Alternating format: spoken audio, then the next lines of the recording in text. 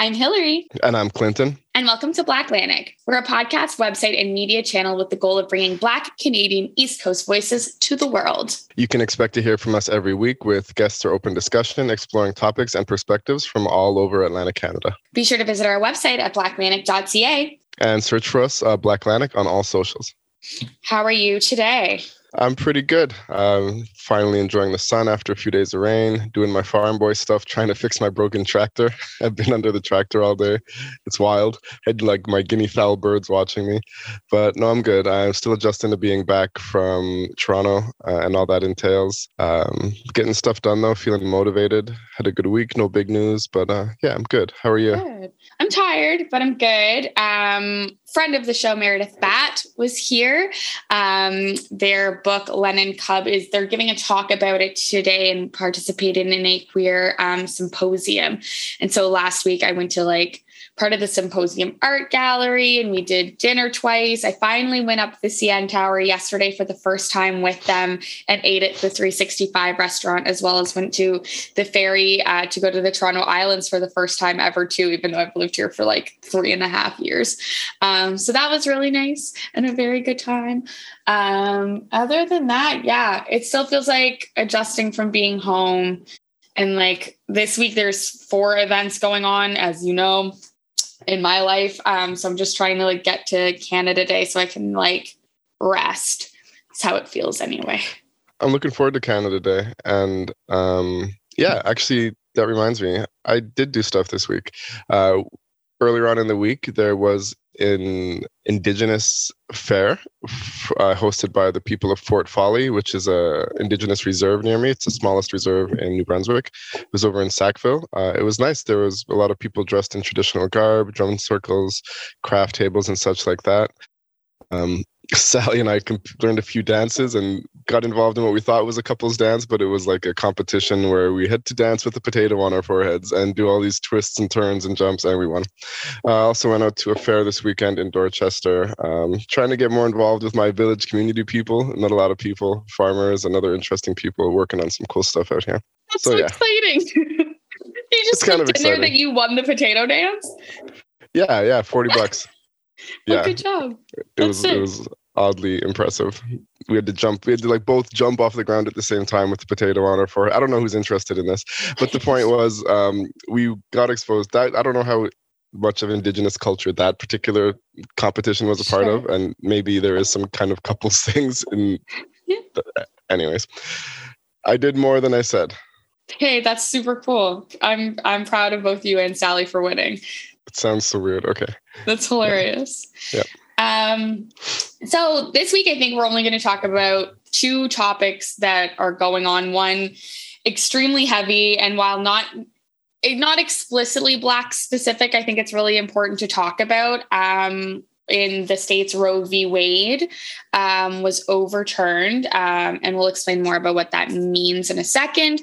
And then the other hot button topic this week for New Brunswick, which is my favorite topic, the one I always seem to come back to talking about, is stuff involving Commissioner of Systemic Racism.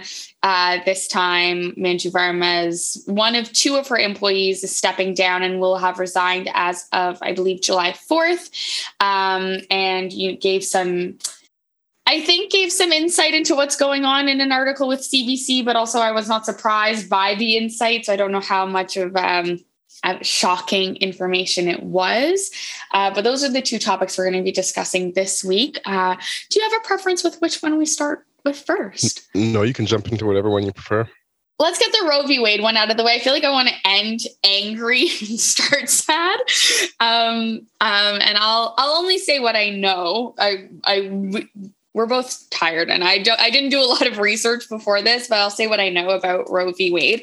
I know that it is a bill, I believe, or legislation that was passed in America, I think in 1973, about 50 years ago, that essentially protected the right to an abortion for all of the United States of America. So it did not matter what each individual state did. The whole of the country had a right. Every woman, person with a uterus had a right to an abortion. From my understanding, before Trump left, after some Supreme Court members passed away or retired. They were replaced by people who seem to really want to put the church and state back together instead of separating the church and state. And so in leaked documents that were leaked early May, because it happened the same day as the Met Gala, it had already been leaked that the Roe v. Wade would end up being overturned. And I think yesterday or the day before, last Friday. So at this point of recording, about 5 days ago, it was successfully overturned by the Supreme Court of America. And what this means is that any of the more Republican states most likely will make it so that abortion is illegal or much more difficult to achieve in a safe and humane way.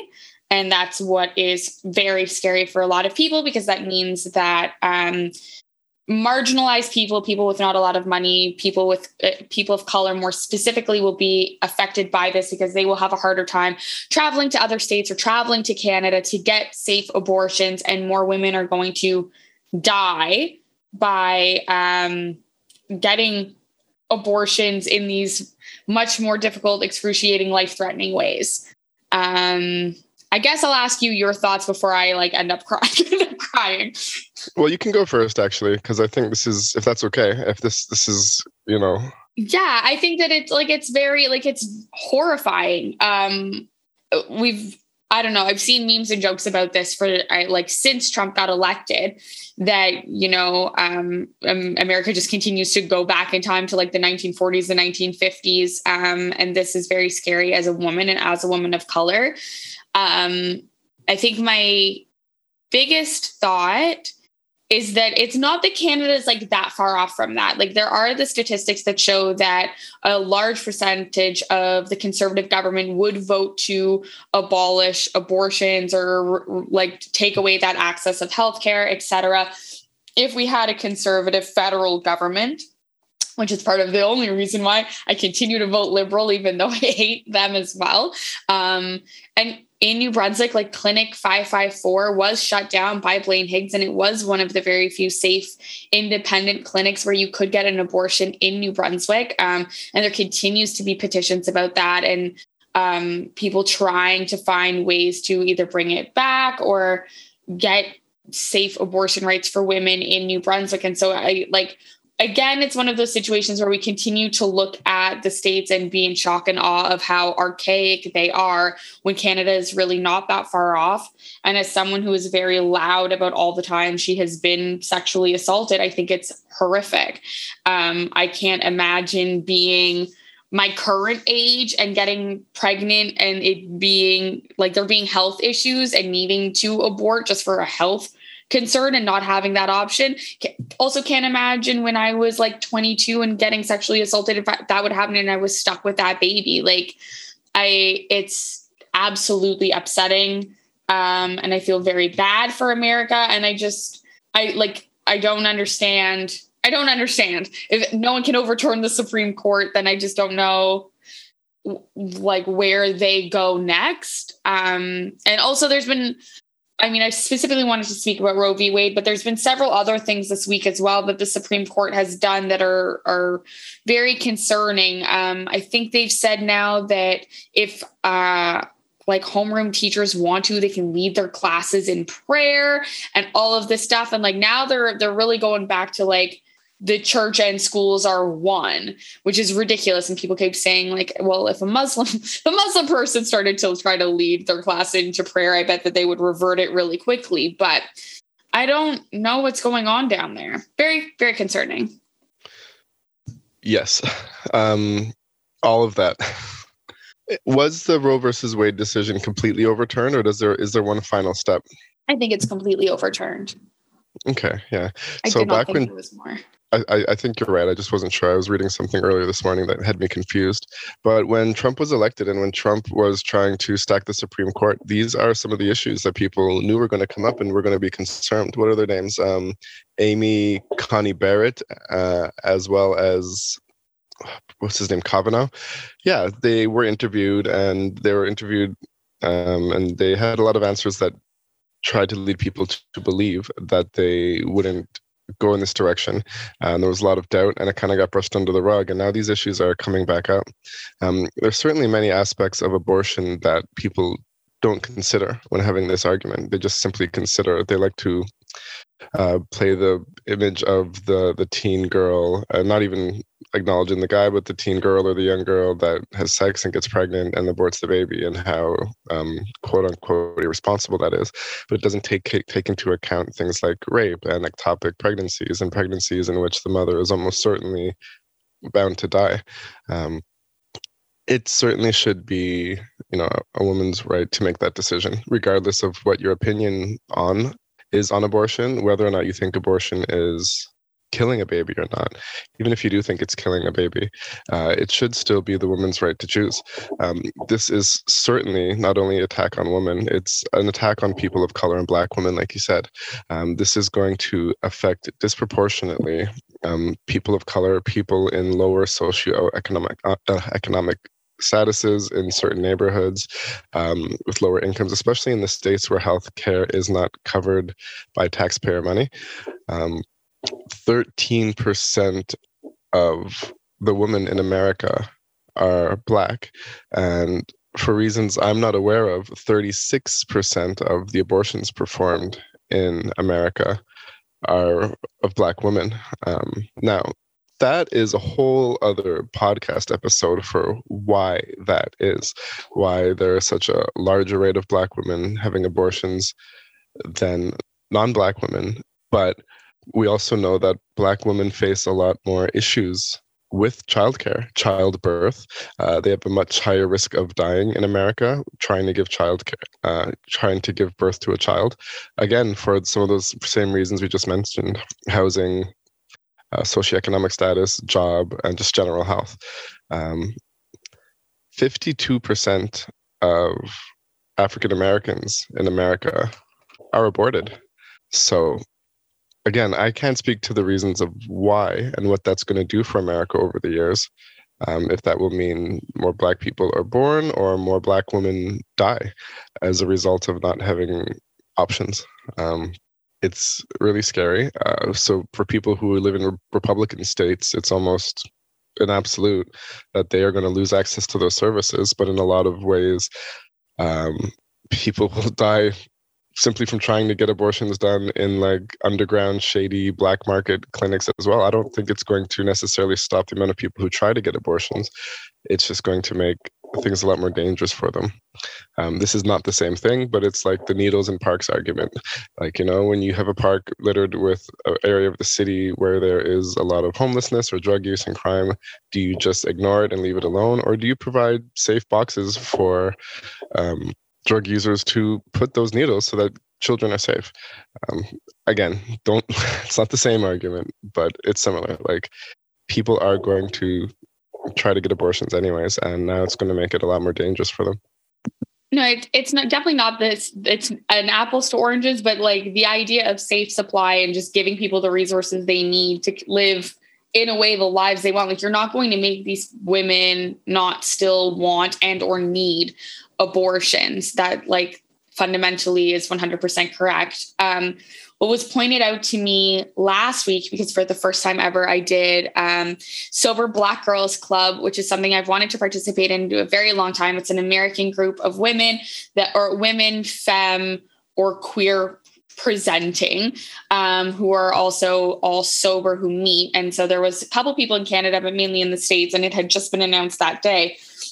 And they pointed out the fact that the sentence I heard, it was crazy to me because I've never been in an all Black female like group of something. And so I had like the best time and I thought it was wonderful, but they straight up were just like, "Yo, fuck those white women." And I was like, oh, we're speaking this way. I'm from Moncton. We don't speak this. Like, I've never been in a group of women to talk like that, but they straight up were just like, fuck these white women because Black people have never had bodily autonomy. And it's up to white women to have defended and fought harder for this. And they were just saying that like, as a collective, it feels like Black women in the States are just tired because they've been fighting for their own bodily autonomy for every single thing that they do all of the time outside of just abortion. And that this would have been the one time for these like white women allies to step up and try to do something about this, but nothing was done. Granted, being someone who lives north of the border, I don't know what could have been done. I don't know how many white women protesting would have changed anything in the Supreme Court's mind, because as I was sort of saying before, I guess politically there's nothing higher than them. And so nothing can be done, even though to me this is like archaic and obscene and disgusting. But it was interesting to hear of other Black women just being like, white women should have fought harder for everybody. Because ultimately it's going to be poor white women and any racialized woman who suffer the most.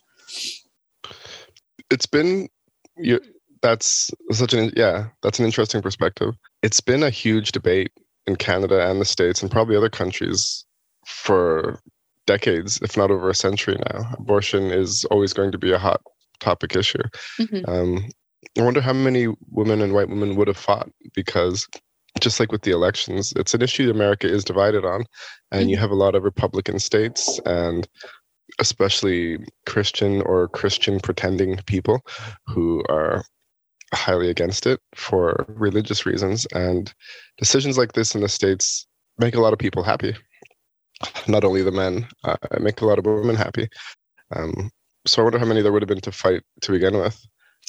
I don't know. I saw a video of some white female politician saying that it's up to the woman to monitor her semen intake. And I was just like, what does that mean? That are just so ridiculous. Yeah. Like, that's not a thing. That's not how it works. Like, you can't, what? That's not fair. It's just not fair. Women are not even close to exclusively responsible for pregnancy. And a lot of times, even when it's not sexual assault or a rape, it is not their fault in any way whatsoever. No, it's definitely that, but also to have, it's frustrating to put all the onus on women. Secondly, it's frustrating to hear a woman try to say to other women that the means of protecting yourself is to monitor how much semen you're intaking. Like, that's not scientifically, that is not I kind of like flew over my head. Like, what does that even mean? I don't have a measuring cup in here. Let's not get into that doesn't work. I can make a lot of weird comments about this. Like, I can see the memes. I'm sure there are memes about that comment. It just doesn't make sense. So I don't. It's pretty weird to monitor. Okay, well, I've had this much this week, so I'm gonna cut back. I've reached my quota. I've reached my quota, so I'm sorry. We have to close up shop this week. Yeah, it takes like a micro drop. Yes, if these people would stop, I don't know. That's the thing, right? With teaching, like having the church and state come together is then you teach abstinence versus proper sex education. And you've got people who can, to a room of other people, say something like this without proper education, which, like, if anyone takes a course, it takes, like you just said, a micro drop to screw up someone's whole ass day. So yeah, the whole thing is just really sad. And I don't think it's not impossible to happen here, which is the scariest part. It should certainly be a woman's choice. And have you ever heard the argument that men should have a say? I mean, I would get torn apart, and I don't think it's like, I'm not saying this is my opinion, but there are women who, this is like such a rare case, but sometimes you have to talk about rare cases when it comes to abortion. There are women that set up men or that break condoms or that do other things to get themselves pregnant. So in my opinion, I think that, like, unless it's like situation where the woman's going to die, like, there's very rare cases, but I don't think that, like, I think that men should have a say in certain circumstances. I think that the problem with, like, when women set men up is that, like, the man could want that abortion, but she's not going to go through with it. And so then you couldn't force her into it. You know what I mean? No, I think it could be a joint conversation. If it's like, hey, I don't think I'm financially ready. I'm 28 right now. I'm talking, like, let's say you're an NBA basketball player. We've all heard those stories, right? And they, like, use the condom and the woman pokes a hole in the condom, or the guy throws the condom in the garbage can, because this is documented. This happens. And then the woman will go into the garbage can, get the condom, impregnate themselves. And then the NBA player is stuck paying for child support for the rest of his life. Right. This should not be forefront. Just before we end this topic, it is. No. I have heard it discussed among, other. The only problem with that scenario is the fact that you would be forcing a woman into a medical procedure. I know. that's where I think there's a problem there. But I think that if there's proof that that's happening, then that person should not be should be eligible for some kind of criminal punishment and never get child support and be stuck to financially take care of that child on their own. And in maybe a certain scenario, the reason I am alive, that is probably the outcome that should have happened, because I know that my mother was just trying to trap my father. But I don't think in those cases it should be an abortion, but I do think in a lot of cases men should be consulted, because it's just as much their DNA that they could also potentially love that child, want that child. And if a woman just I don't know, I've heard of not the opposite, but the other scenario where women get pregnant, they don't want the baby, they say nothing, they abort it, and then somehow the man finds out later and would have wanted the kid, and it ends relationships. That's also to me a fucked up scenario for the guy. And I have sympathy to that scenario. I can't imagine not telling my partner, person I was with, even if it was for just a short amount of time. That happens as well. And it's just a reality that women do try to trap men, and also women get abortions without telling men. And, even with the NBA basketball player, it could be your gut reaction to be well, then he shouldn't have had sex with her while on the road. But you can't say that, because that's the same argument people try to use against women, and they try to blame women while she shouldn't be having sex. It's just going to continue to be complicated. What really saddens me is that, this isn't a decision that should have been overturned. It should be.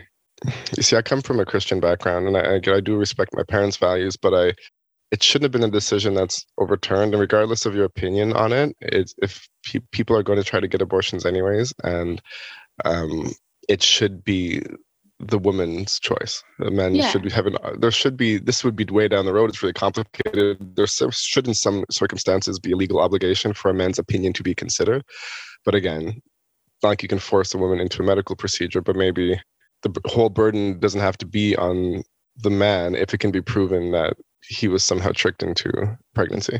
Well, and that's but in the end, sorry, you can come. Oh, go ahead. I was going to say in the end, it really saddens me how this is going to affect disproportionately women of color, Black people. It's going to contribute to a lot more women dying unnecessarily. Yeah. And it's going to really hurt. We don't know if this will come to Canada, but we do know that Canada is heavily influenced by the States, regardless of how we like to do that better than now mentality. Mm-hmm. And it's just a sad day for people who, for whatever their reasons are, want to live a life where they don't have a certain child if they get pregnant. Yeah. All I was going to add is that's where it comes into conversations about actually working harder towards male contraceptive or vasectomies, or getting it to be stopped at a different, stopping it at a different source. Not that I necessarily think all men in the States should be lining up to get vasectomies to prevent, to help protect women, but it is supposed to be reversible at a certain point. And I know that male contraceptive is something that has been, I think, finally successful and in the works, and just not, it's not it hasn't taken up a storm or anything, but I would hope that in some of those Republican states that would be now considered a more viable option instead of the alternative. I agree with that. Because women's contraceptives, especially things like birth control and IUDs, they can actually be incredibly damaging and dangerous to a woman. There are physical dangers, and not only that, they can cause blood clots in certain women, extreme hormonal and emotional changes. And I don't know the long list, but I know there are a lot of serious health concerns for women who take birth control that get completely ignored, because women's health is ignored in general. And they could have developed quicker or better, some better forms of male contraception. If a vasectomy is reversible, I don't think in all cases, and just because a man doesn't want to get a woman pregnant today, it doesn't mean he won't want to get it in a couple of years, or with a particular woman that he's just dating a little while.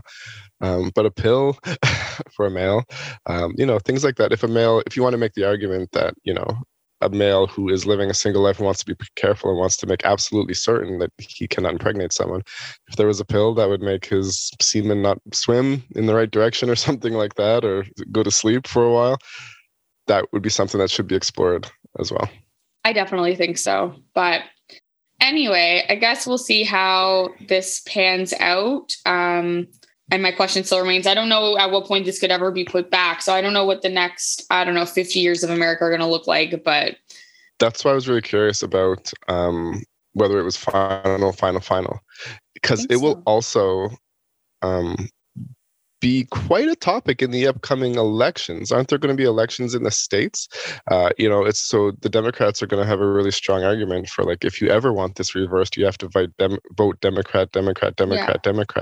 And we're going to see, like I said, America tends to be divided 50-50. I think other than the fear and threat of recession and the Russia-Ukraine war, abortion is going to be a hot topic during the upcoming elections. And I think they're the midterm elections. I think so. So this is really going to heat up. Politics are going to be more heated than we've seen in a while. The other thing too, I think that Roe v. Wade affects is like an element of privacy as well, from my understanding, because now what they're saying is that doctors and like judges, like you're like, they're telling women your period tracker app could be subpoenaed, in which case where you like input where your period's been. But like those apps also allow you to track like anything you want. You can type in notes like who you've slept with, how promiscuous you've been, how many people you've slept with, whatever. And so now like one of the first apps I saw on TikTok has developed like data encryption so that they can't be subpoenaed, but like that can go down the line to affect different illnesses, privacy, etc., in just like medical health in general. Wow, that's actually a serious issue. Yeah, so this November 8th, 2022 is the midterm elections, where all 435 seats in the House of Representatives and 35 of the 100 seats in the Senate will be contested. So depending on how people vote, you could see a major shift in American politics this fall. I'm pretty sure the Republicans, correct me if I'm wrong, or if you know, do the Republicans currently control both the House and the Senate? Or maybe just one of the two. But I know Joe Biden's having a huge amount of trouble getting anything done, just like Obama had the same problem, because the Republicans can shoot down a lot of what he proposes anyways. That does sound like a lot of what I've heard, so you're probably right, but fingers crossed that changes, or else I don't know. We'll see where America really stands. Look, it's easy to read the news, but when Americans vote, depending on voter suppression, I think this would be a major caveat in how people decide to vote this fall, especially those on the fencers. Yeah. You want to know what I hope makes people change the way they vote in New Brunswick? Blaine Higgs and our beef. Yeah, maybe. I think you'll change a few perspectives there. Literally at this point, I'm about to move home. I'm about to run for office against Blaine just to fight him with my own hands. But hey, well, we'd build you with. There may be people you already know doing that in the upcoming years. So yeah, maybe I would be a supporter. Hop on board, or hop on the team, or run yourself. We'll see. So as we've spoken about at length on this podcast, on other podcasts, on blogs, on me personally on CBC, Commissioner of Systemic Racism, and this whole continued situation. So I will do my due diligence and I will go through the timeline. Hold on. So first off, you wrote a blog on this recently. And second of all, if you're still listening to this, if you're on YouTube, smash that like button, subscribe to our channel. If you are listening to us on any of your favorite streaming platforms, follow us right now. Please leave a comment, leave your opinion. It really helps out the channel. I really like to follow us right now. Please. That's cute. Okay, topic 2. Yeah, so topic 2.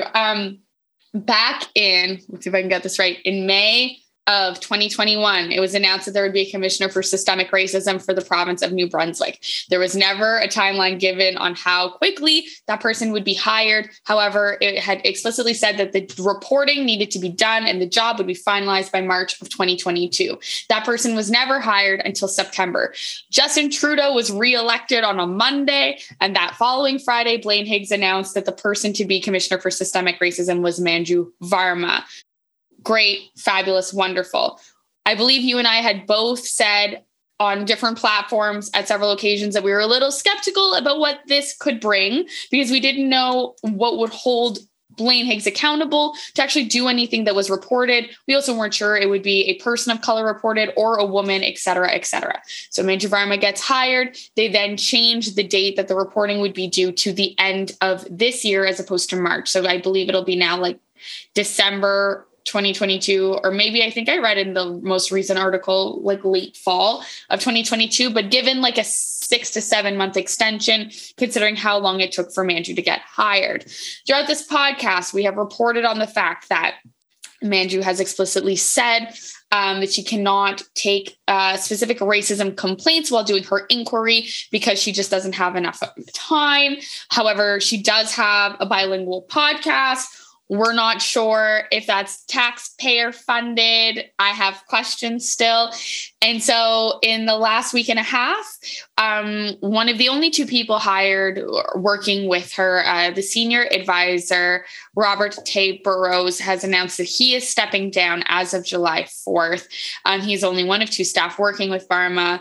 And he, in an article with CBC, which I did link to in my blog, he sort of outlines the various different ways in which Blaine Higgs is actually just like impeding the reporting to even be done in a proper way. So I think where I was concerned that a report would be handed over and nothing would be done, I never thought that Blaine would just not let the reporting happen in an efficient, fair, or equitable way. Some examples include that Varma had a recommendation for the government to call a public inquiry into systemic racism against Indigenous peoples in the policing and criminal justice sector. And Blaine Higgs caused those to be shelved. And there's a few other examples as well, which led Tay Borroughs like specifically to say that he's no longer convinced that the work from the commissioner's office will meet the needs of the First Nations in the province as they have articulated them to us. After all of this caused 6 different chiefs. Wait, yes, 9. 6 chiefs. I thought it was 9. Maybe 6. Okay, go on. The chiefs of 9. I got that from your blog. The chiefs of 9 Mi'kmaq communities in New Brunswick announced Monday they will no longer participate in the commissioner's process, and they joined 6 of the Wolastoqey Nation, who had already previously declined to participate. So it's a total of 15 Indigenous people who are now like, we're out. We're done with this. Let me just start by asking your initial thoughts, feelings, questions, and concerns.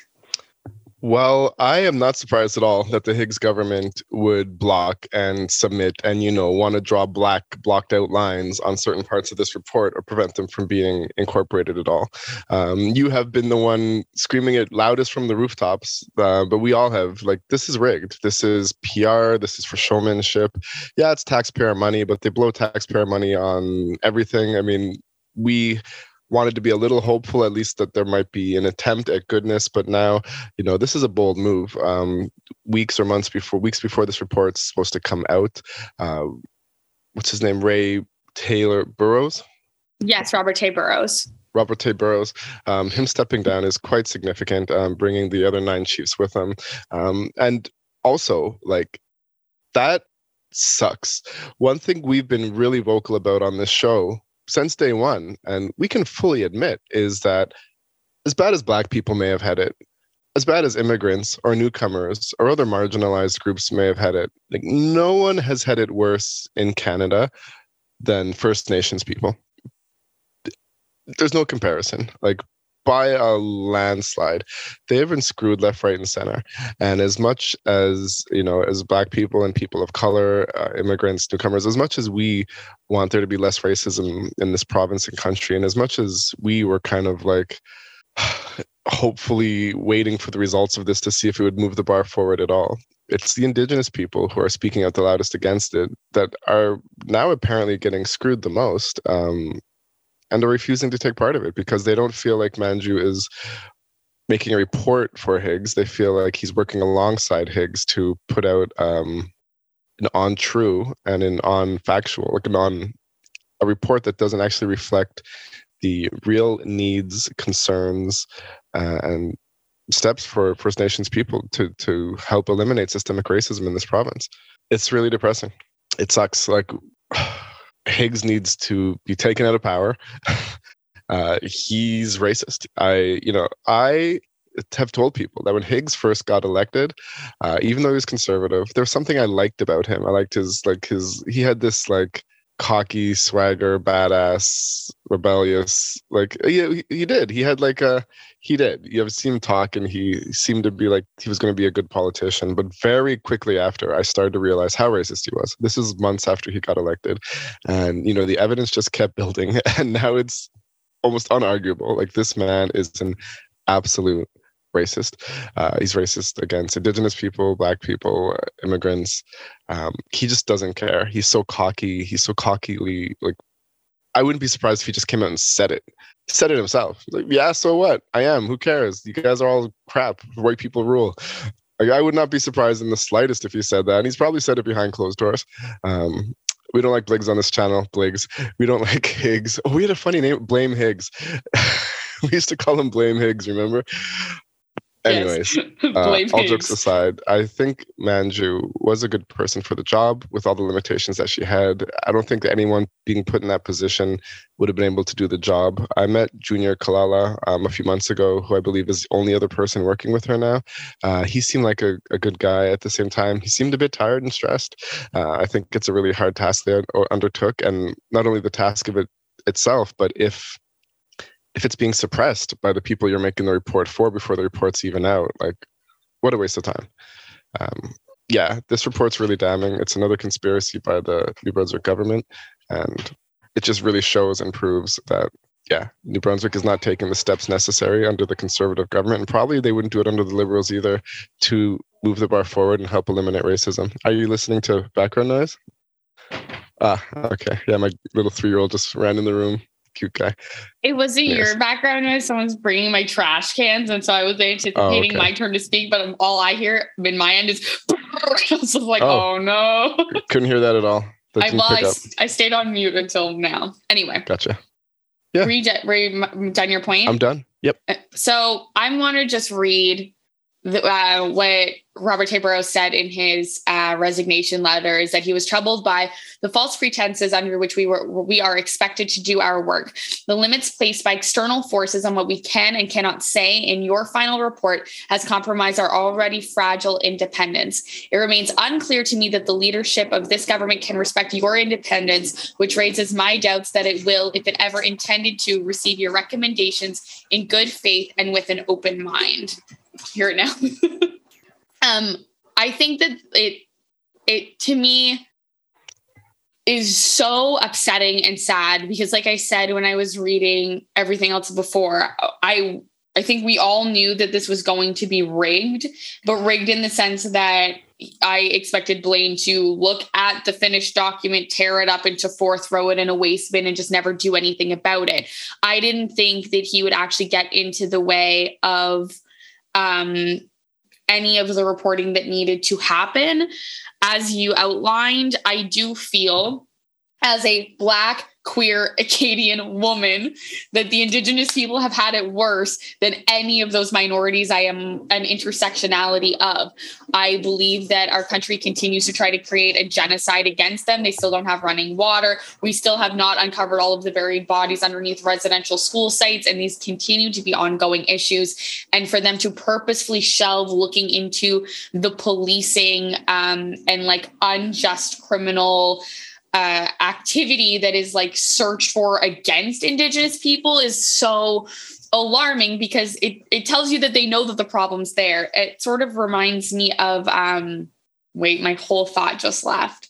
I guess for me, all it makes me think of is that it reminds me of them trying to hide the mystery illness. To me, it reeks the exact same way. Yeah. Damn well you've mistreated Indigenous people for the entirety that this country has stood, the entirety that New Brunswick has been a province. We know that Blaine Higgs himself has done, I wouldn't say bad against the Indigenous people, but at one point he had threatened to take away tax exemptions. We know that he has not enshrined Truth and Reconciliation Day and then immediately worn an orange t-shirt for the photo op. Like, he is all for the press and for making himself look good while purposefully hurting marginalized groups of people and being, as we've said, in the opinion of this podcast, an out loud racist. For me, it just makes me sad because I see the increased diversity every time I go home. I see like so many colors and beautiful people and faces and cultures coming into this province, and this false attempt at getting work done to make anything easier for any groups of people is what's so saddening, because it could have been a step in the right direction. It could have at least been a better pretended step in the right direction. But for somebody to quit who's straight out saying like, we're not going to, like, this work is already being undermined is insane. And not to be that, I don't want this to sound like I'm being that person by being like, what about us? But if we know that Indigenous people are being hurt the worst, and it would have been probably the easiest to report on how to make their community safer, and we know that specifically their community is one that is being neglected in this report, how is this report ever going to serve Black people who, in my opinion, have it slightly better in New Brunswick? Like, are they only going to talk about the marginalized people who do have it better to make it seem like they're not that bad? Or were they just going to lie about everything? That's the question that I have. And we will find out, because the report will get done. But in my head, it's an entire farce. And so is the province of New Brunswick. It upsets me, like boiling point upset. I am so tired, but I have enough energy to be like, fuck BlackLantic. The entire province of New Brunswick is a farce. Did you mean to say that like that? Because that's funny and not necessarily untrue, but that's literally what came out of your mouth. That is what I said. That is what I meant. Oh, yeah. Okay. I don't mean like that's the funny. population, but if you think like New Brunswick is a joke, it's a joke. In a lot of ways it is. Yeah, it you're has right. The redeeming qualities of the province are wonderful, but there are so few in comparison to this tomfoolery. I will use every whack word that I know, but like, it is upsetting. It's upsetting that New Brunswick is a joke. Yeah, there are a lot of places in Ontario, in Canada, that have problems. Like, I was recently at my brother-in-law's house, and we talked for a long time about a lot of the struggles Black people in Toronto still face. The police are still quite aggressive towards them. They still are misrepresented in a lot of ways. You may see some successful Black people or some middle-class Black people, but you don't realize that the majority of them are still living in pretty bad conditions in Toronto, in certain neighborhoods and stuff like that. Props to Robert Tay Borroughs for speaking out and, getting his voice out there, because, that certainly sheds light on the situation in a big way. And it will really affect the way this report is seen when it comes out. If he had not have said anything, the report, the report wouldn't have actually had like black redacted lines, right? By the sounds of it, they were just literally telling them behind closed doors what they had to avoid, what they couldn't talk about, what they couldn't discuss, according to Robert Tay Borroughs. Hopefully this is like that hope, like shining grace. Maybe some of these people from around Canada and Ontarians that are Black or people of color that have moved here in the past year, maybe they can help contribute, like we try to do, to being the strong voice, the ones that stay here, at least the ones to be that strong voice, to be like, like, I'm not down for this. This is not how things should go. Like, this is not right. I have a friend named Azuri that I'd like to have on the show soon. He's grew up in Toronto, from Jamaica, and he actually got into healthcare when he moved here. And it's funny because he's like a young Black male in healthcare, but he has become like sort of the whistleblower or the voice for all the things that are wrong at his particular place of work in his actual department. And he's actually been speaking out against, not even just because he's Black, he's been speaking out against like job labor issues and where people are treated. And he's organized meetings, and he's got the company to actually start to treat their employees better. A Black Torontonian coming to New Brunswick working in healthcare. So hopefully, like, immigrants may not know their rights in Canada, but Canadians do. So my hope is that the people that came to New Brunswick over the years, they will see the same bullshit that we see, and they will start to speak out just as loud as us and make change as well. Because we damn know well that we know now, if we had any doubt, that this report is not going to work to make any changes in New Brunswick. And so the question is, like, this is bullshit. We thought it was bullshit. What can we continue to do? Like, what's next? We know there's lots of work being done behind the scenes. We talked to a lot of people doing work, but depressing. So Robert Tay Borroughs, it's also interesting that before he decided to make the decision to step down, he spoke to Arlene Dunn, who is the Minister of Aboriginal Affairs for the Conservative New Brunswick government, but also is a board member for Black Lives Matter New Brunswick, based out of St. John. So I wonder what the conversation had there. And what Arlene Dunn is saying in the news seems to contradict Robert Tay Borroughs' position. Arlene Dunn is saying that actually, no, race relations have improved with the conservative government in New Brunswick regarding Indigenous people, and they're moving the bar forward, not backward. However, the Chiefs are saying something different. So that's a question too. I know in the article, Arlene had said she found it alarming from her perspective that when she asked the question about some of the work that's being done within the respective departments around policing, the Varma wasn't aware about those things at all, and that her report didn't include input from various government departments. So almost like she was targeting very specific ones instead of giving an overview of all of them. And Arlene Dunn had concerns about that.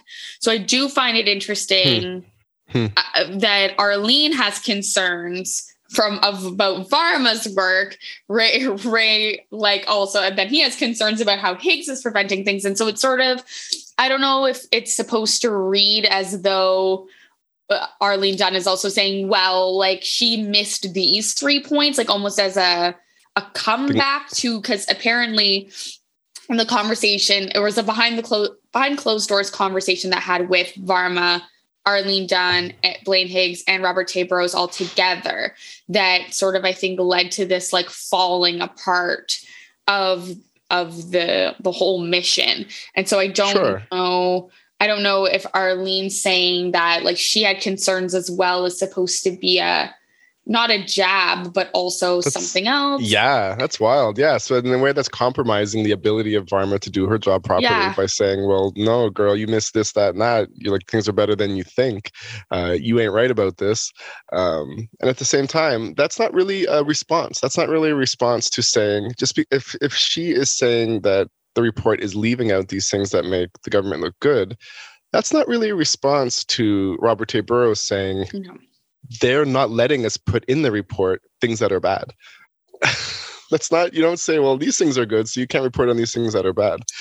It seems like a politician's deflection in a way. Yeah. I mean, the way the article, obviously, fans and supporters of CBC on the show, because we do work directly with them, but the way that they've outlined the article, it does segue from Andrew Varma saying that everything is on the table for her report and she'll stand by her recommendations.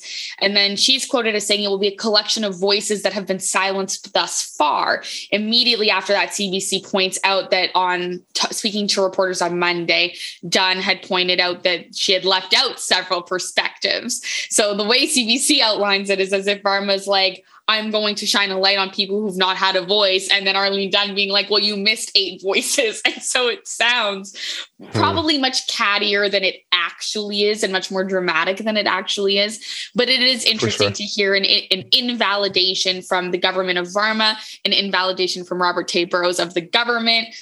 Everyone is saying that the report is going to be null and void because it's not honest. Whether you're Arlene Dunn saying Varma's missing something or you're Robert Tay Borroughs saying that Varma can't be honest. It's like most things, it's complex. But the government, if that's the case, the government, if she puts out a report, the government can be oh, we want to add this after. There shouldn't have been a discussion of what they couldn't put in there.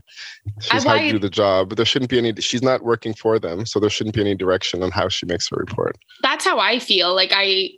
From my understanding and hope, the commissioner, you're supposed to do an inquiry. You're paid by taxpayer dollars. It's interference. It's conflict of interest. Yeah. That's how I feel, 100%. So, but we always knew. So it's a crock. It's already a joke. Yeah. It's a crock. Yeah. It's all a fraud. You did bring up something though that I will mention briefly before we wrap up is that when you spoke about Toronto and stuff, did you see the report that the police gave out here? That said that crime towards racialized Black people was up something 230%, disproportionately. And so then they had to apologize before releasing the report because it's something insane. Hold on. I know I said we would go through this. Hold on. No.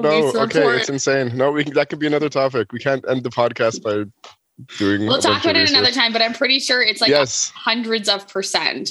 So lots of percentages. Yes. Nowhere safe to live. It's all lies. I was in Toronto and I witnessed some crazy stuff just in my 4 or 5 days there. My daughter witnessed like a street fight in which someone whipped a cane at her and she had to dodge out of the way to be avoided. My sister, who wasn't even with me on my trip, just got back. She was only there for 4 days and she said she witnessed like 3 different conflicts, like 2 guys fighting and choking each other on the street, a guy following her like creepily and like talking to her and like being like inches from her face, and then she witnessed 2 physical altercations. And I don't know, I've never felt afraid in Toronto, and I know I'm a male, but we're not getting into a new topic, but yeah, there's like really nowhere that's probably great to live at the moment. Everything has its pros and cons.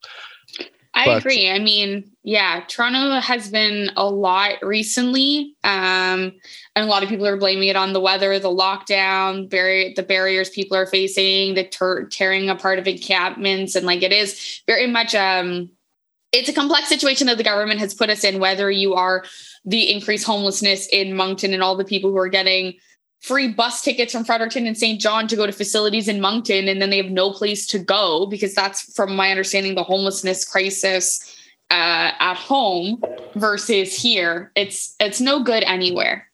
That's what this episode is going to be called. There's no place like home. There's no place. All right. Well, thank you to everyone for listening. Once again, if you're listening to us, like us wherever you are. Follow us on Facebook, Instagram, TikTok. If you haven't heard, our TikTok shot past 10,000 followers recently. It's probably somewhere close to 12 or 13 by now. Follow us on Spotify or Apple, wherever you're listening to us. And on YouTube, we really are trying to grow this YouTube channel slowly but surely. So like and subscribe. And if you use again for watching. Anything else? If you use Fountain, apparently you can listen to us and like boost us through like crypto stuff. And we signed up because we're cool. I feel like this. I feel like Hillary is finally, after a year and a half, not laughing hysterically whenever someone mentions cryptocurrency. I only laugh because I didn't understand and I get uncomfortable when I don't understand things because I like to be the smartest person in the room. Now I will learn. Yep. Anyway. So you can listen to us on fountain.fm, where you can earn cryptocurrency, and so can we. Or you can listen to us on audius.co. It's another platform. Look for BlackLantic, where you can earn cryptocurrency. Sounds good. Clinton Davis, Cropberry. Peace. Bye.